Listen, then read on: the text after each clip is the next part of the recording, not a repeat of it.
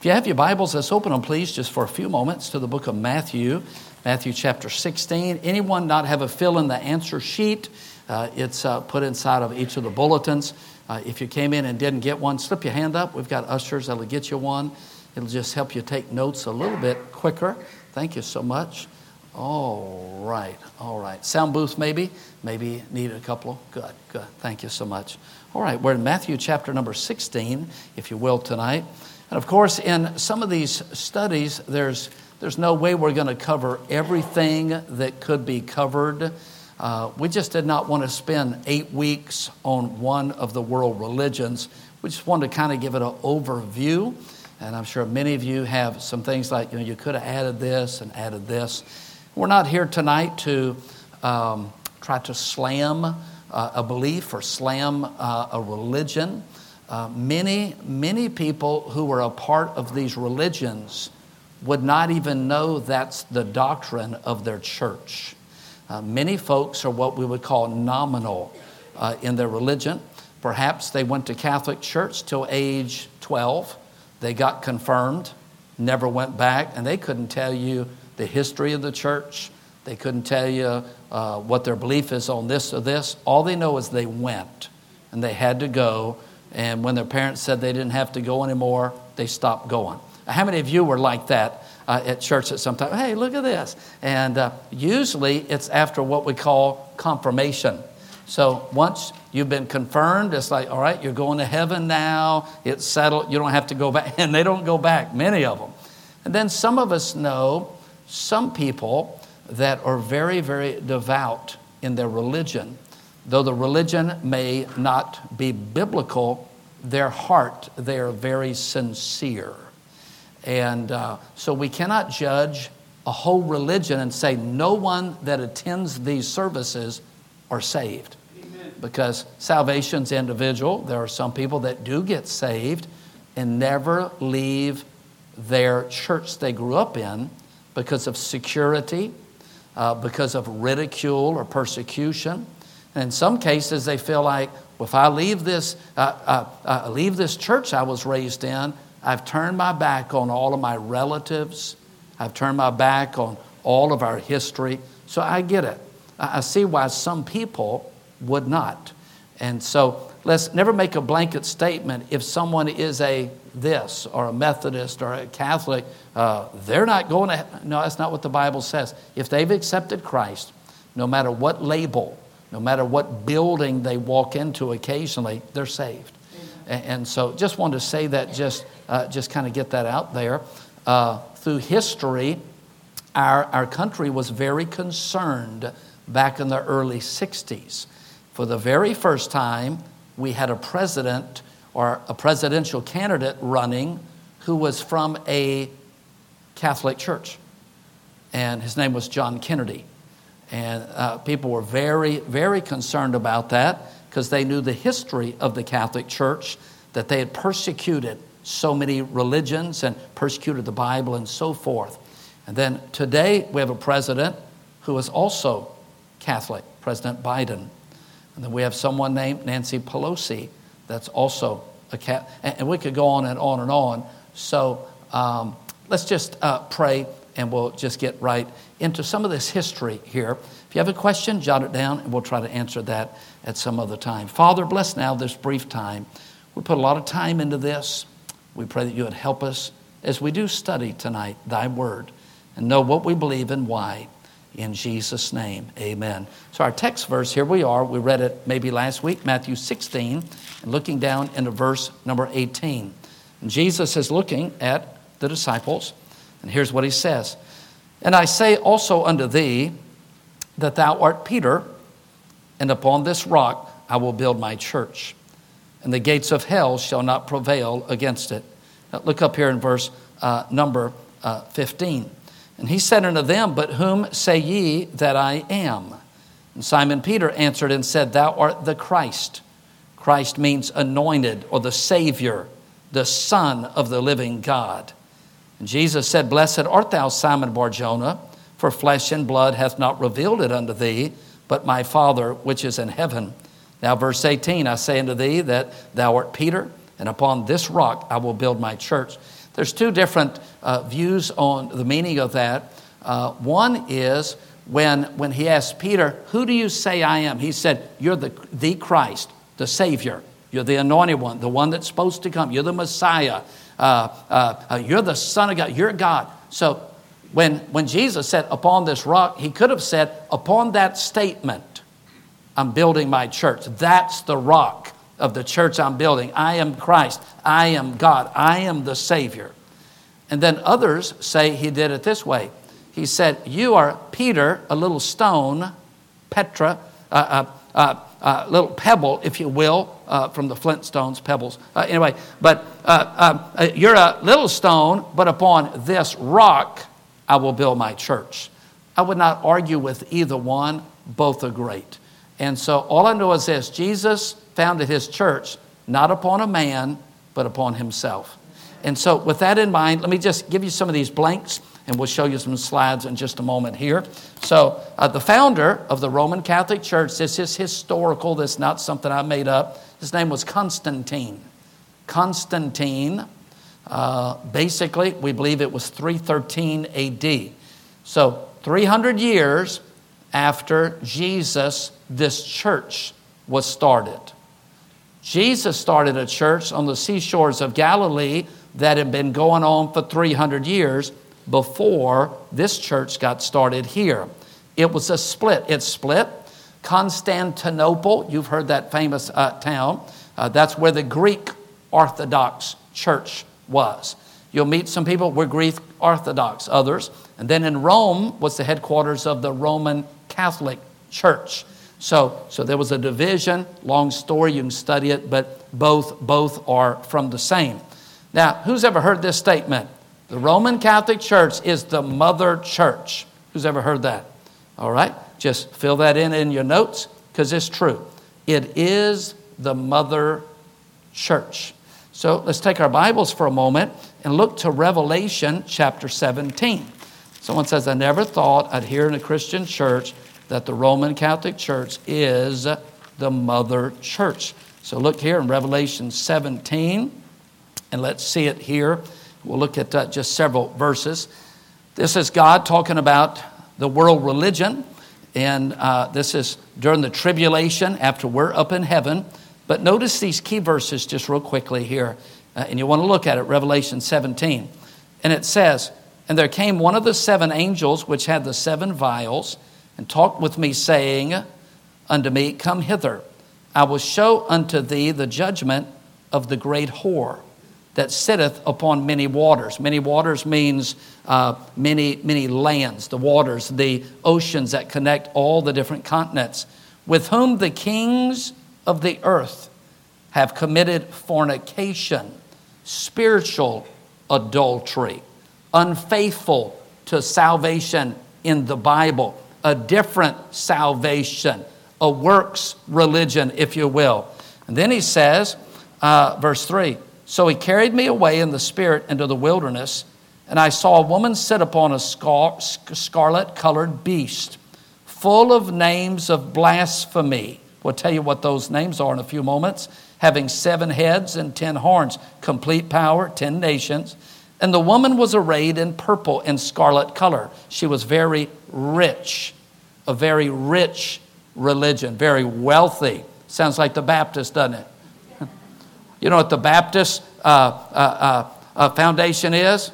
Here's the quote, silver and gold have I none, but such as I have give I thee. Yeah, that's the Baptist one there. And then verse number 4, decked with gold and precious stones and pearls, having golden cup in her hand, full of abominations and filthiness of a fornication. Verse 5, upon her forehead was a name written, Mystery, Babylon. Ties to Babylon. We'll get into that in just a moment. Mysterious. A church where you walk into and you say, what are they doing? What's this mean? That's eerie. I don't understand. It's in Latin. Why are they having services hundreds of years in Latin? And we live in America, and the whole service is in language none of us understand. What is this? And what's the little booth? You have to walk in a booth and talk to someone you can't see. And What is that they're putting in my mouth? And it just smoke. And what are these candles for? What are all these? Jesus is dead on the cross. What are all these? It's a mystery religion. But notice it says mystery Babylon. That's where the roots are. The great. Then look at it says, here's the mother church. The mother of harlots. So it is the mother church. The mother of harlots. This is referring to the Roman Catholic Church in the book of Revelation. You say, what do you mean, mother?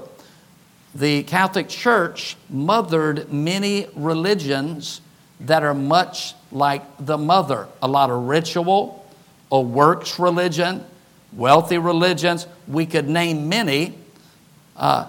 Many of their priests, their collars on backwards, just like in the Roman Catholic Church. Many of the same traditions, infant baptism. Many churches here in town, they baptize the babies. It's a works religion, so forth. And then he says, verse number 6, and I saw the woman drunken with the blood of saints and with the blood of the martyrs of Jesus. Historical documentation, 68 million martyrs the Catholic Church has killed. 68 million. That's historic fact. That's the church that martyred the Christians. Then look in verse 9. How do we know which church this is? And here is the mind which hath wisdom. The 7 heads are 7 mountains on which the woman sitteth. There's one city called the city of 7 hills or 7 mountains. It starts with R and ends with Om. It's the city of Rome. And so this is painting this picture of this mystery religion. Let's look at a couple of pictures, Paul. We got just a couple here, and then we'll kind of get going here. It is a works religion, the mother of harlots. Here's Catholic. In your notes, if you want to write this down, it means universal church. Universal church. Next one, whenever that one can come up. Okay, so we got a lot of these mysteries. That's in the Vatican. How many of you have been to the Vatican at some time? I've been there, and just a lot of wealth, a lot of gold, a lot of things there. Next, that's the cathedral at Notre Dame. It doesn't quite look like a storefront Baptist church starting out, does it? Just very, very wealthy and so forth. And then we'll just hold it there for a moment. Can we get the lights again? Just keep it there for a second. So, Mother Church, it is a works religion. Next, just give you all these blanks quickly. Simon Peter was not the first pope. Sometimes we'll hear, he was the first pope. So how do we know? He had a mother-in-law. Scripture said Jesus raised Simon Peter's mother-in-law, his wife's mother. That's when Simon got bitter at Jesus the rest of his life. You'll get it later. Raised his mother-in-law. And next, Jesus built his church upon himself. Next, Catholic means universal. That's what the word means. So universal, what's it mean? It has included all other religions. Come be a part of us. Bring who you are. You don't have to denounce it. Don't have to leave it to come join it. Bring it with you. And so Catholic is a blend of Christianity and the Word and paganism. We'll see in just a few minutes different statues that are in the Vatican. Here's naked man, naked man, naked man, naked man, naked man, naked woman, naked statue, a skull with snakes coming out of it, Zeus, the Egyptian god. You see, all these false gods from other religions, guess where they are? They're in the Vatican. Their statue, it's showing we are a one world, a universal church. Just we'll add whatever you believe to us as long as you're a part of us. And that's where that comes in. So let's talk just quickly on some major errors on this. Major errors. We have number 1, human tradition above the Bible. Human tradition above the Bible. If you want to turn back to Colossians just for a moment, you can. You have to be quick. And I'll just read one verse here. Colossians chapter 2, verse number 8. It says, beware lest any man spoil you through philosophy and vain deceit after the tradition of men, after the rudiments of the world and not after Christ. So this is a religion that has a lot of traditions that are just not based on the Bible. Where did this come from? Tradition. How about this? It's tradition. Then I want to give you another one in Matthew 15 if you want to look at it. But Matthew 15, if you would, in verse number 3. So Jesus is speaking here, Matthew 15, and verse number 3. And it says, here it is. He answered and said unto them, why do ye also transgress the commandment of God by your tradition? Tradition, verse 6. And honor not his father or his mother, he shall be free. Thus you've made the commandment of God of none effect by your tradition. And he goes on and on in that statement there. Tradition above the Bible. It was in 1229 at the Council of Toulouse that they made a decision. The common people cannot understand the Bible. It's too hard. They're going to misunderstand it. So we're now going to withhold the Bible from them. No longer can they have a Bible. See, our Bible says, and ye shall know the truth, and the truth shall set you free. Preach the word. God wanted everyone to have a Bible. And so it was withheld. And that's why you meet a lot of people in this religion, and they'll say, man, we don't even have a Bible. Or it's in the drawer somewhere. It's not encouraged to read it. Why? They may find error with what they're being taught. Don't read it. Keep them in dark. That's what we call the dark ages, that were kept in the dark. Quickly, here's another one. Number 2, the wrong gospel. The wrong gospel. We see in 1 Corinthians 15 what the gospel is. 1 Corinthians 15, I'll read it. And it's just landmark passage. Moreover, brethren, I declare unto you the gospel, which I preached unto you, which we also have received, wherein ye stand, by which also ye are saved, if ye keep in memory what I preached unto you, unless you believed in vain. For I delivered unto you, first of all, that which was also received, how Christ died for our sins, according to the Scriptures. He was buried. He rose again the third day, according to the Scriptures. And then in Galatians, you can look at that later, Paul says, if an angel comes down from heaven and tells you it's a work salvation, he's accursed. He ought to be accursed. So Paul is dealing with this thing of the gospel. It's always been the good news. Jesus Christ died for our sins, was buried, rose again. It's Jesus and Jesus alone. It's always been that. So they have the wrong gospel. Number 3, confessing sin to a priest. Confessing sin to a priest. That's the canon law. That was 870 and 888. That's when they came up with that. But look, if you will, just for a moment in Mark, and we'll give you some other things in a second. We have a few more pictures. But Mark 2, and we see, looking down in verse number 5, I believe it is. Mark 2 and verse 5. When Jesus saw their faith, he said to the sick of the palsy, son, thy sins be forgiven thee. There were certain scribes sitting there reasoning in their hearts, why doth this man thus speak blasphemies? Who can forgive sins but God only? Yeah, and that's a great statement. Who can forgive sins? God only. And so now we have confessing to a priest. 1 Timothy 2:5, need not turn there, but it says, there's one God and one mediator between God and man, the man Christ Jesus. Here's a quote out of the Catechism book. The priest has power to forgive sin, and once a year, confession is needed for salvation. So there you are. You got to go to confession once a year, or you're not saved. And the priest now has power to forgive sins. Again, just brought up, that's not in the Bible. Number 4, I believe it is, priests. Just priests in general. All believers now are priests. The Bible says in Revelation 1:6, he hath made us kings and priests.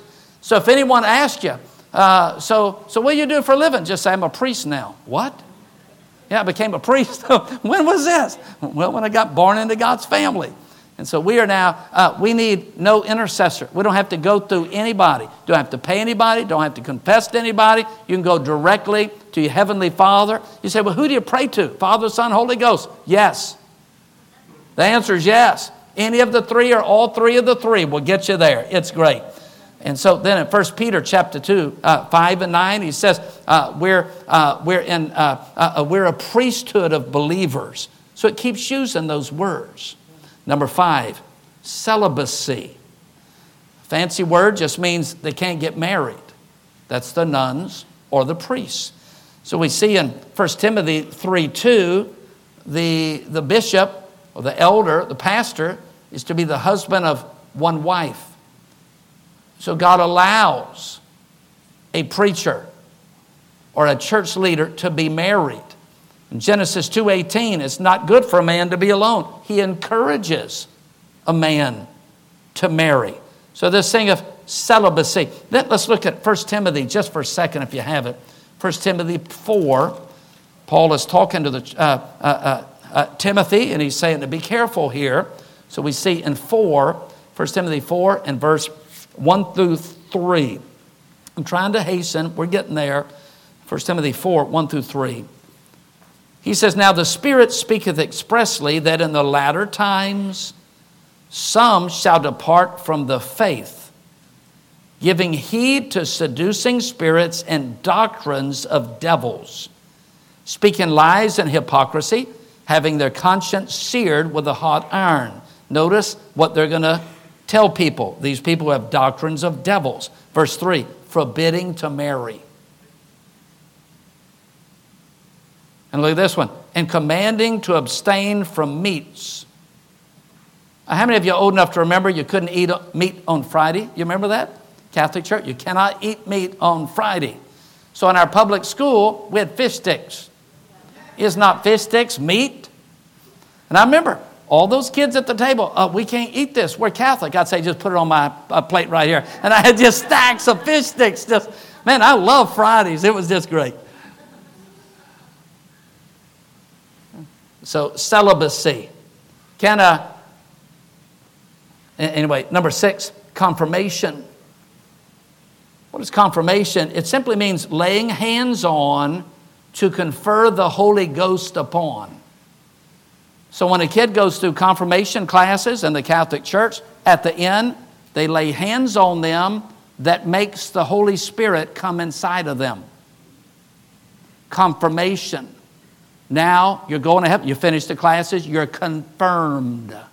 And that's straight out of the confirmation book that I just read. It confers the Holy Spirit upon or in them.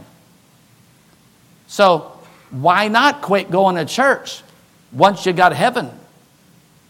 Well, I'm not going back. I'm confirmed now. So confirmation. That is not in the Bible. Acts 13:3, when the apostles laid hands on people, they were sending them out to be missionaries. You've seen us do that when we've ordained some people. They're going to be missionaries to start churches. We've had prayer, laid our hands on them. We said, they believe like us. Now, go do it. And that's what that deals with, not 12-year-old kids. Number 7, quickly, extreme unction. That's deathbed experience, if you want to write that down, deathbed. So they actually teach at the end of your life, if you've not been baptized, if you never accepted Christ, if you didn't live a good life, a priest can come to the deathbed of someone and forgive the sins at the last minute.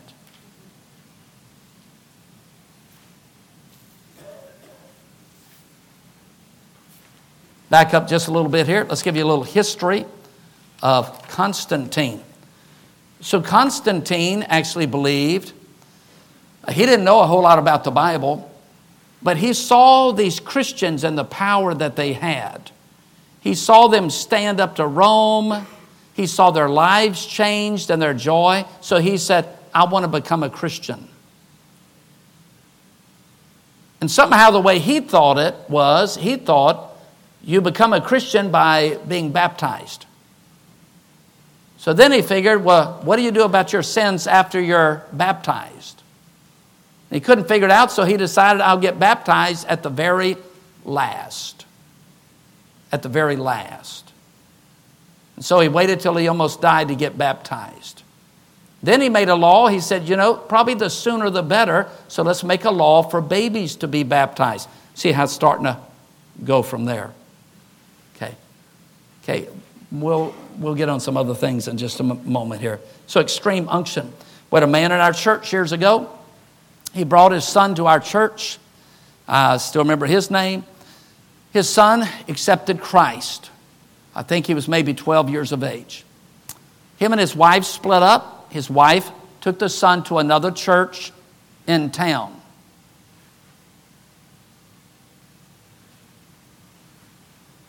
Had a strange disease, ended up passing away. He accepted Christ as Savior. The dad rushes to the bedside as his son is passing. The priest is there. He said, we got it all covered. I got here just in time to forgive all his sins. The dad was pretty upset because he knew the truth that his son had accepted Christ. And his son was in heaven not because some priest got there at the last minute and said some special words. It wasn't the priest. It was the blood of Christ. So is there such thing as there's deathbed repentance? People can get saved at the last moment, but it has nothing to do with someone forgiving them. Here's another one quickly. Number 8, infant baptism. Infant baptism. This is a quote from the Catechism book. What does it do? It frees them from original sin. Frees them from original sin. It started in 370 A.D. The word baptize means immerse, all the way under. It confers, and I'm quoting them, saving grace. So when a baby's baptized, they're saved. That's what the Roman Catholic Church teaches. Infant baptism. We'll say more about that in just a moment. Next, transubstantiation. Transubstantiation. Great big word, 1215 A.D. What's that mean? That is the next picture. I think it's the next one here. Let's show that. Well, this is just a picture at the Vatican. Notice some of the carvings behind the Pope. You see way up at the top? Kind of strange looking, huh? Kind of look like a demon or a dragon or a dinosaur or something. Strange. Next picture. All these statues are in the Vatican. Zeus, false god. Apollo. Caesar. Artemis. Hercules. All those statues are there. We saw them when we were in the Vatican. Next picture. Anybody ever do that? You ever stand in line and someone put a round piece of bread in your mouth? They call it communion. We call it the Lord's Supper. It's kind of interesting. Do you know why you never got to drink the wine? Because they made a rule in the 1200s or 1400s. I got the date written down. We don't want people to spill the wine. So no longer are they allowed to drink the wine. They just get the bread. Yet the Apostle Paul in 1 Corinthians said, when ye eat, when ye drink. So they changed the Word of God. What is transubstantiation? Here's what it means. The moment the priest prays over that bread before he serves it,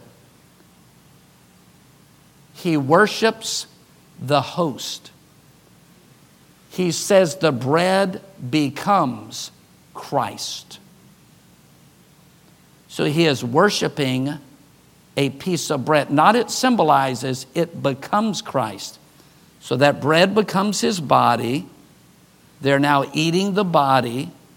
The juice of the wine becomes his blood. They're now drinking his blood. That's called transubstantiation. And so someone could say, I've received Jesus Christ. Yeah, they've just swallowed him. And so that's what that's teaching. By the way, when Nancy Pelosi did not take a strong enough stand against abortion, she had a rival priest in the area that said, well, here's the deal.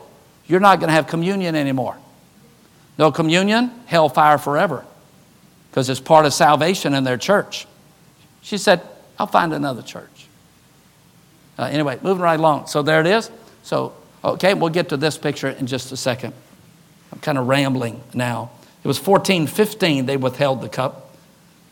Give you this one as well. They had several years ago, you can Google this. There was a Catholic church attender who had a daughter that, and I don't know the word, she had a high allergy to wheat. What the bread of the wafer is made out of wheat. So they said, our child cannot take communion. So our child's not going to go to heaven. What can we do? Can we make a special wafer out of corn or something like that? And the church said, the body of Christ is wheat. And that was the statement. So if you got an allergy, down you go. Strange. See, false doctrine, it's got so many holes, it just gets weirder and stranger and stranger. Number 10, adore the bread or the host. They say it is Christ. Number 11, quickly, prayer to the saints. Prayer to the saints. Ephesians 1 says, and to the saints. So again, next time someone says, so who are you? I'm a saint. No, you don't live that good. No. God says I'm a saint. The moment you received Christ, you became a saint. I didn't say Saints fan, but saint. Someone said this is going to go through. You'll have to research it on your own, but someone told me that President Biden is now up for sainthood. You have to have one confirmed miracle to be a saint. And they said he raised millions of people from the dead that voted for him in the last election. A lot of dead people ended up voting for him. People who had been dead for years. So I don't know. So prayer to the saints. In Matthew 6, Jesus said, when ye pray, here's how you pray. Our Father. Jesus said if you pray to God, not to some person. 1969, you ready? So when I grew up, everyone was Catholic but us. All the neighbors had Mary statues in the yards. They had the little saints on the St. Christopher to protect them. 1969, St. Christopher ceased being a saint. They fired him. The Pope said after much investigation, we realized he never existed. What do you do about all those millions of prayers that went to him all those years? You don't pray to... in Deuteronomy, the Bible says we're not to pray to or for the dead.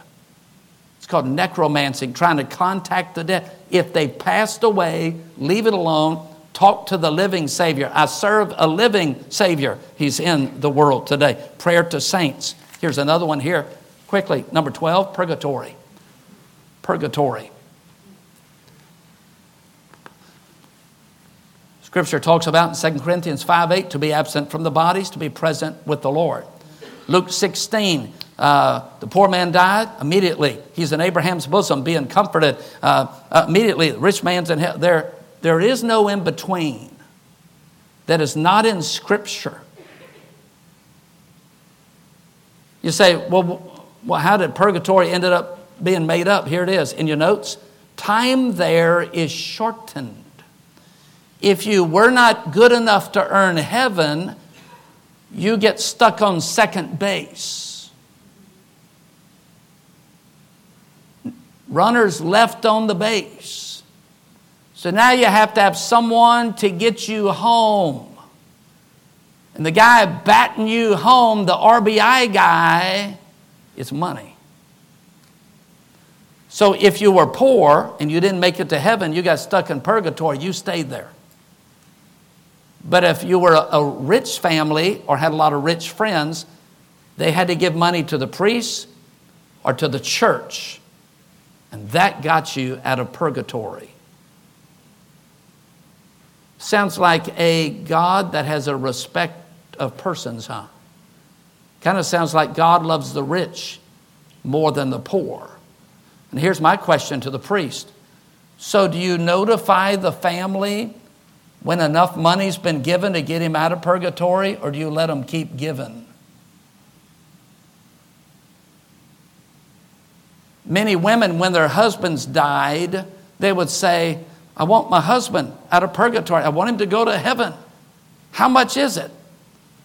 And they'd be told to mortgage their houses and give it all. That's how much it would be to get him out of purgatory. It's all about money. Number 13, quickly, papal infallibility. Infallibility, meaning the Pope is always right. He's always right. The Bible is inspired, and what the Pope says is inspired, they believe. And then we have in Galatians chapter number 2, I'll just look at it just quickly in verse number 11, I believe it is. Oh, here it is. Oh, it's talking about Peter, the first Pope. They say he was the first Pope. Paul said, I withstood him to the face because he was wrong. So Simon Peter, the first Pope, was not infallible. Number 14, indulgences. What is indulgences? Money paid for favors and answered prayers. It's all about money. We call them indulgences. Acts chapter 8, you can look at it later. He says, if I give you money, can you give me the power that whoever I lay hands on to be filled with the Holy Ghost? Simon Peter said, thy money perish with thee. Thou hast thought the gift of God can be purchased with money. Money doesn't get anyone to heaven. That's a false doctrine. And then we see quickly here, idolatry. Idolatry. Exodus chapter number 20. Exodus chapter 20. And the Bible talks about this. He says we are not to make an idol, make a graven image, nor bow down to them or worship them. It's not wrong to have a flannel graph picture of someone as you're teaching Sunday school. But he's saying if you're bowing down to it or worshiping it, then it's become an idol. God's always hated idol. Here's what's interesting. If you look in the Roman Catechism book, they have a list of the 10 commandments. You know, it's easy to count 10. And when you come down to the thou shalt not make any idols or graven images or bow down, it is skipped. Well, how do they get 10 commandments in? They take the last one that says thou shalt not covet, and they split it in two. So they pulled one out, and then they added one. Here's what it says. Thou shalt not covet thy neighbor's wife. That's the 9th command. 10th command, thou shalt not covet thy neighbor's goods. So they got 10, but they booted one out. I am asked often when we have visitors here, I'm asked, excuse me, Pastor, where's all the statues? Anybody ever ask you that that's come here? Where's like the statues? I mean, like, where's the crucifixes? What do you mean? You know, Jesus on the cross, well, he's not on the cross anymore. He's ascended. But I mean, like, you know, the Virgin Mary. I'm sure she's up in heaven. She's doing great. But what about the saints? Man, we got lots of them. They usually sit in the pews. They don't like being hung on the walls. They're just, and again, they're used to that. The idols. As some people come in and kiss them or cross themselves in front of those statues, that's how they were raised. Number 16, quickly. Mary worship. Mary worship. There's a reference, you can look at it later, talks about Ashtaroth. There's many names. Jeremiah, there's a reference in your notes. The mother of God, we hear that a lot. In Jeremiah, she was called the Queen of Heaven. Now, what's that mean? In the book of Jeremiah, just the dates of the book, Jeremiah, is 600 before Christ. So Jesus was not born, and guess what was going on in Jeremiah's day? They were worshiping a mother and child. So there was already mother-child worship before Jesus ever got born. Satan knew there would be a virgin and a miraculous birth. He had it going on before it even happened. So just a few statues here. So we see here, and these are just so common around the world. Mother, child. Oh, but look who this. It's not Mary and Jesus. Samarius and Nimrod. Okay, so let's just kind of stop here for a moment. Nimrod, from the book of Genesis, said, mighty hunter before God. His wife enjoyed being worshiped like a god. So when Nimrod died, she had a child out of wedlock. And she told people, this is the virgin birth you've been waiting on. This is the Messiah. When he was born, she named him Tammuz. They have found what we call crosses in worship long before Jesus ever was born, long before the crucifixion ever took place. But you know what the crosses were? They weren't crosses. They were the letter T for Tammuz. Tammuz worship. She commanded the people, you'll now worship me, the mother of God, and my son. That's when that became very, very popular. And so there it was. And then it wasn't long before that moved to Babylon, mystery, Babylon, mother, child. Here's some more just quickly. So we see Isis, Horus, mother, child. Ishtar, you've heard of her. There's Tammuz. Different names and different religions or different places. But there's in Hindu in India, the worship. Different pictures. But again, mother, child. There's Mary, Jesus. Is there another one? Or is that? Yep, here it is. And notice, in many of the paintings and many of the sculptures, Mary is a lot larger and more important than Jesus. Look, he's just kind of down there. She's the central figure here. Next, is that it? The coronation, look at this one. There's a painting, the coronation of the Queen of Heaven. So there's God the Father, God the Son on the left, in the top middle, the Holy Spirit. There she is. She is now getting the crown, the Queen of Heaven. That's not even biblical. Next. Look at this one. I'll read it if you can't quite see it. This is one of the novena prayers in honor of our Mother of Perpetual Help, approved by the Catholic Church. Come to my aid, dearest Mother, for I recommend myself to thee. In thy hands I place my eternal, salvation. And to thee I entrust my soul. Count me among thy most devoted servants. Take me under thy protection, and it is enough for me. For if thou protect me, dear Mother, I fear nothing, not for my sins, because thou wilt obtain from me the pardon of them. Wow, she's the way to heaven, huh? Because thou wilt obtain from me, nor from the devils, because thou art more powerful than all held together. Not even from Jesus, my judge, because one prayer from thee, he will be appeased. That is false doctrine. It's interesting. When the thief on the cross got saved, you remember Mary was there at the cross? Who did he ask to save him?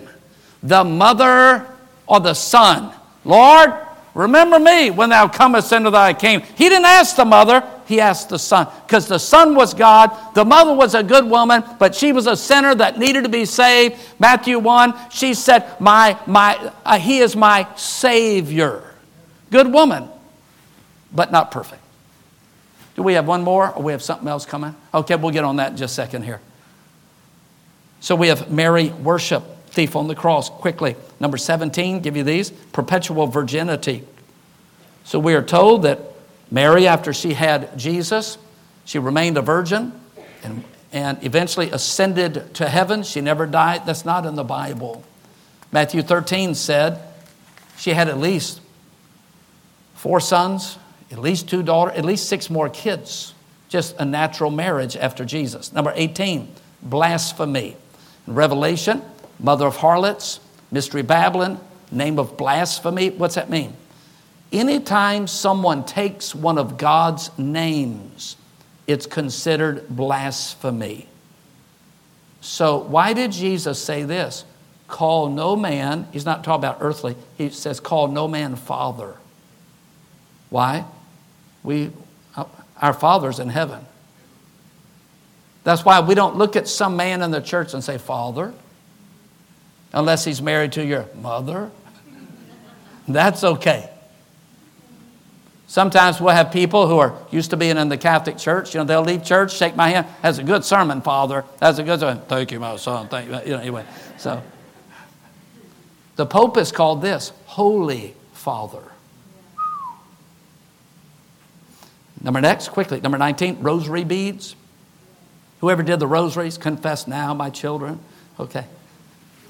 If you do the whole thing, all of them, it's 15 Our Fathers, 15 Glory Bees, get this, 150 Hail Marys. 10 times the Hail Marys as there are the Our Fathers. Interesting, huh?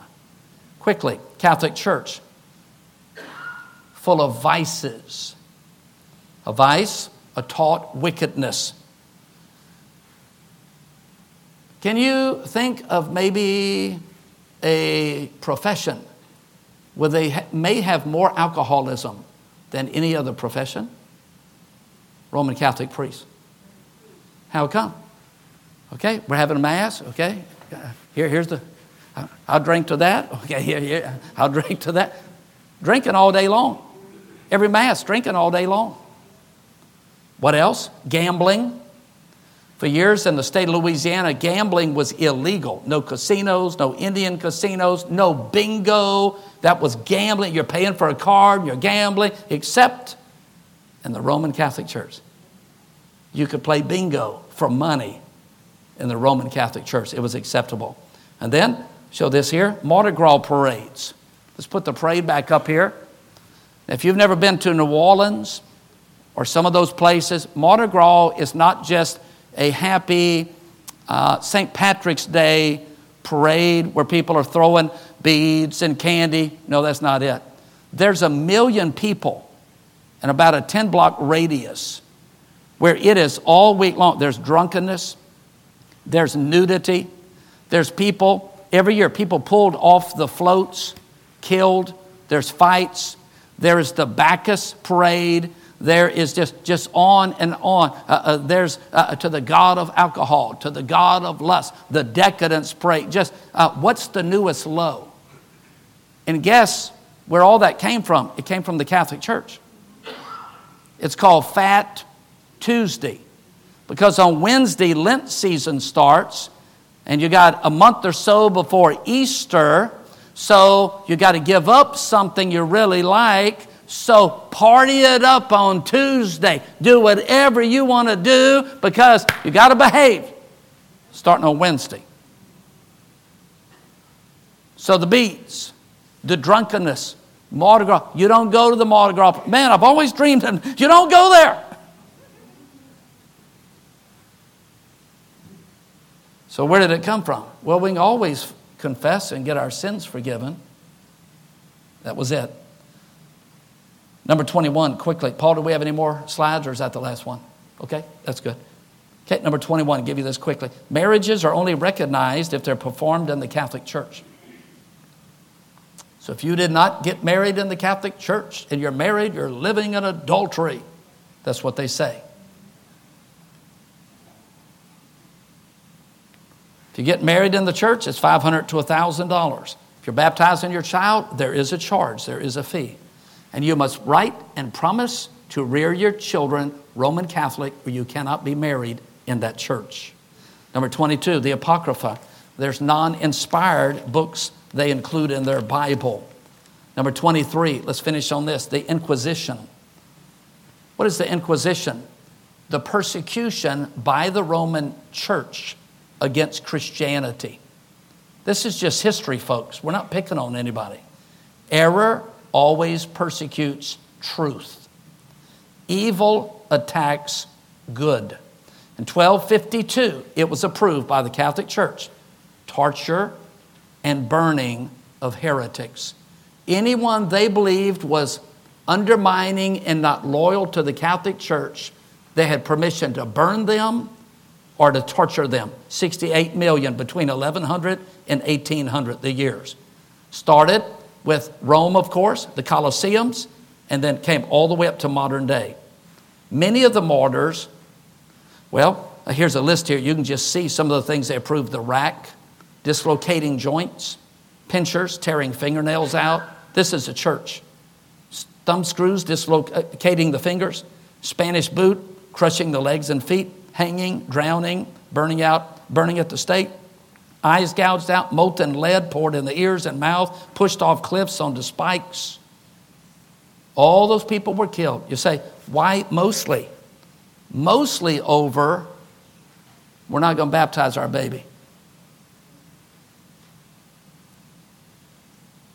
You can't take communion in our church. You hadn't been saved.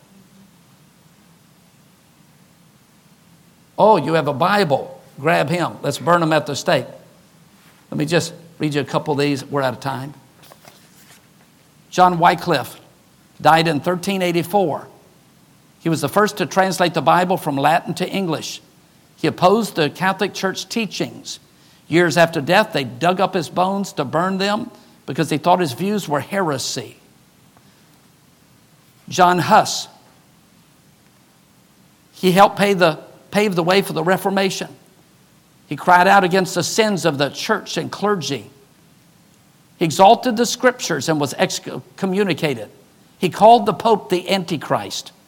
He was imprisoned, labeled a heretic, and burned at the stake. Balthasar Hubmaier, born in Germany, 1522. He was converted out of the Catholic priesthood. He became an Anabaptist evangelist.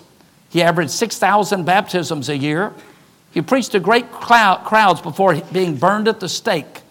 His wife was drowned 8 days later for being critical of Rome. William Tyndale, a Bible translator. At the risk of his life, he smuggled thousands of Bibles into England. He was betrayed, arrested, strangled, and burned. All these people for trying to get the Word of God out. We could go on and on. I think we've been here for a while.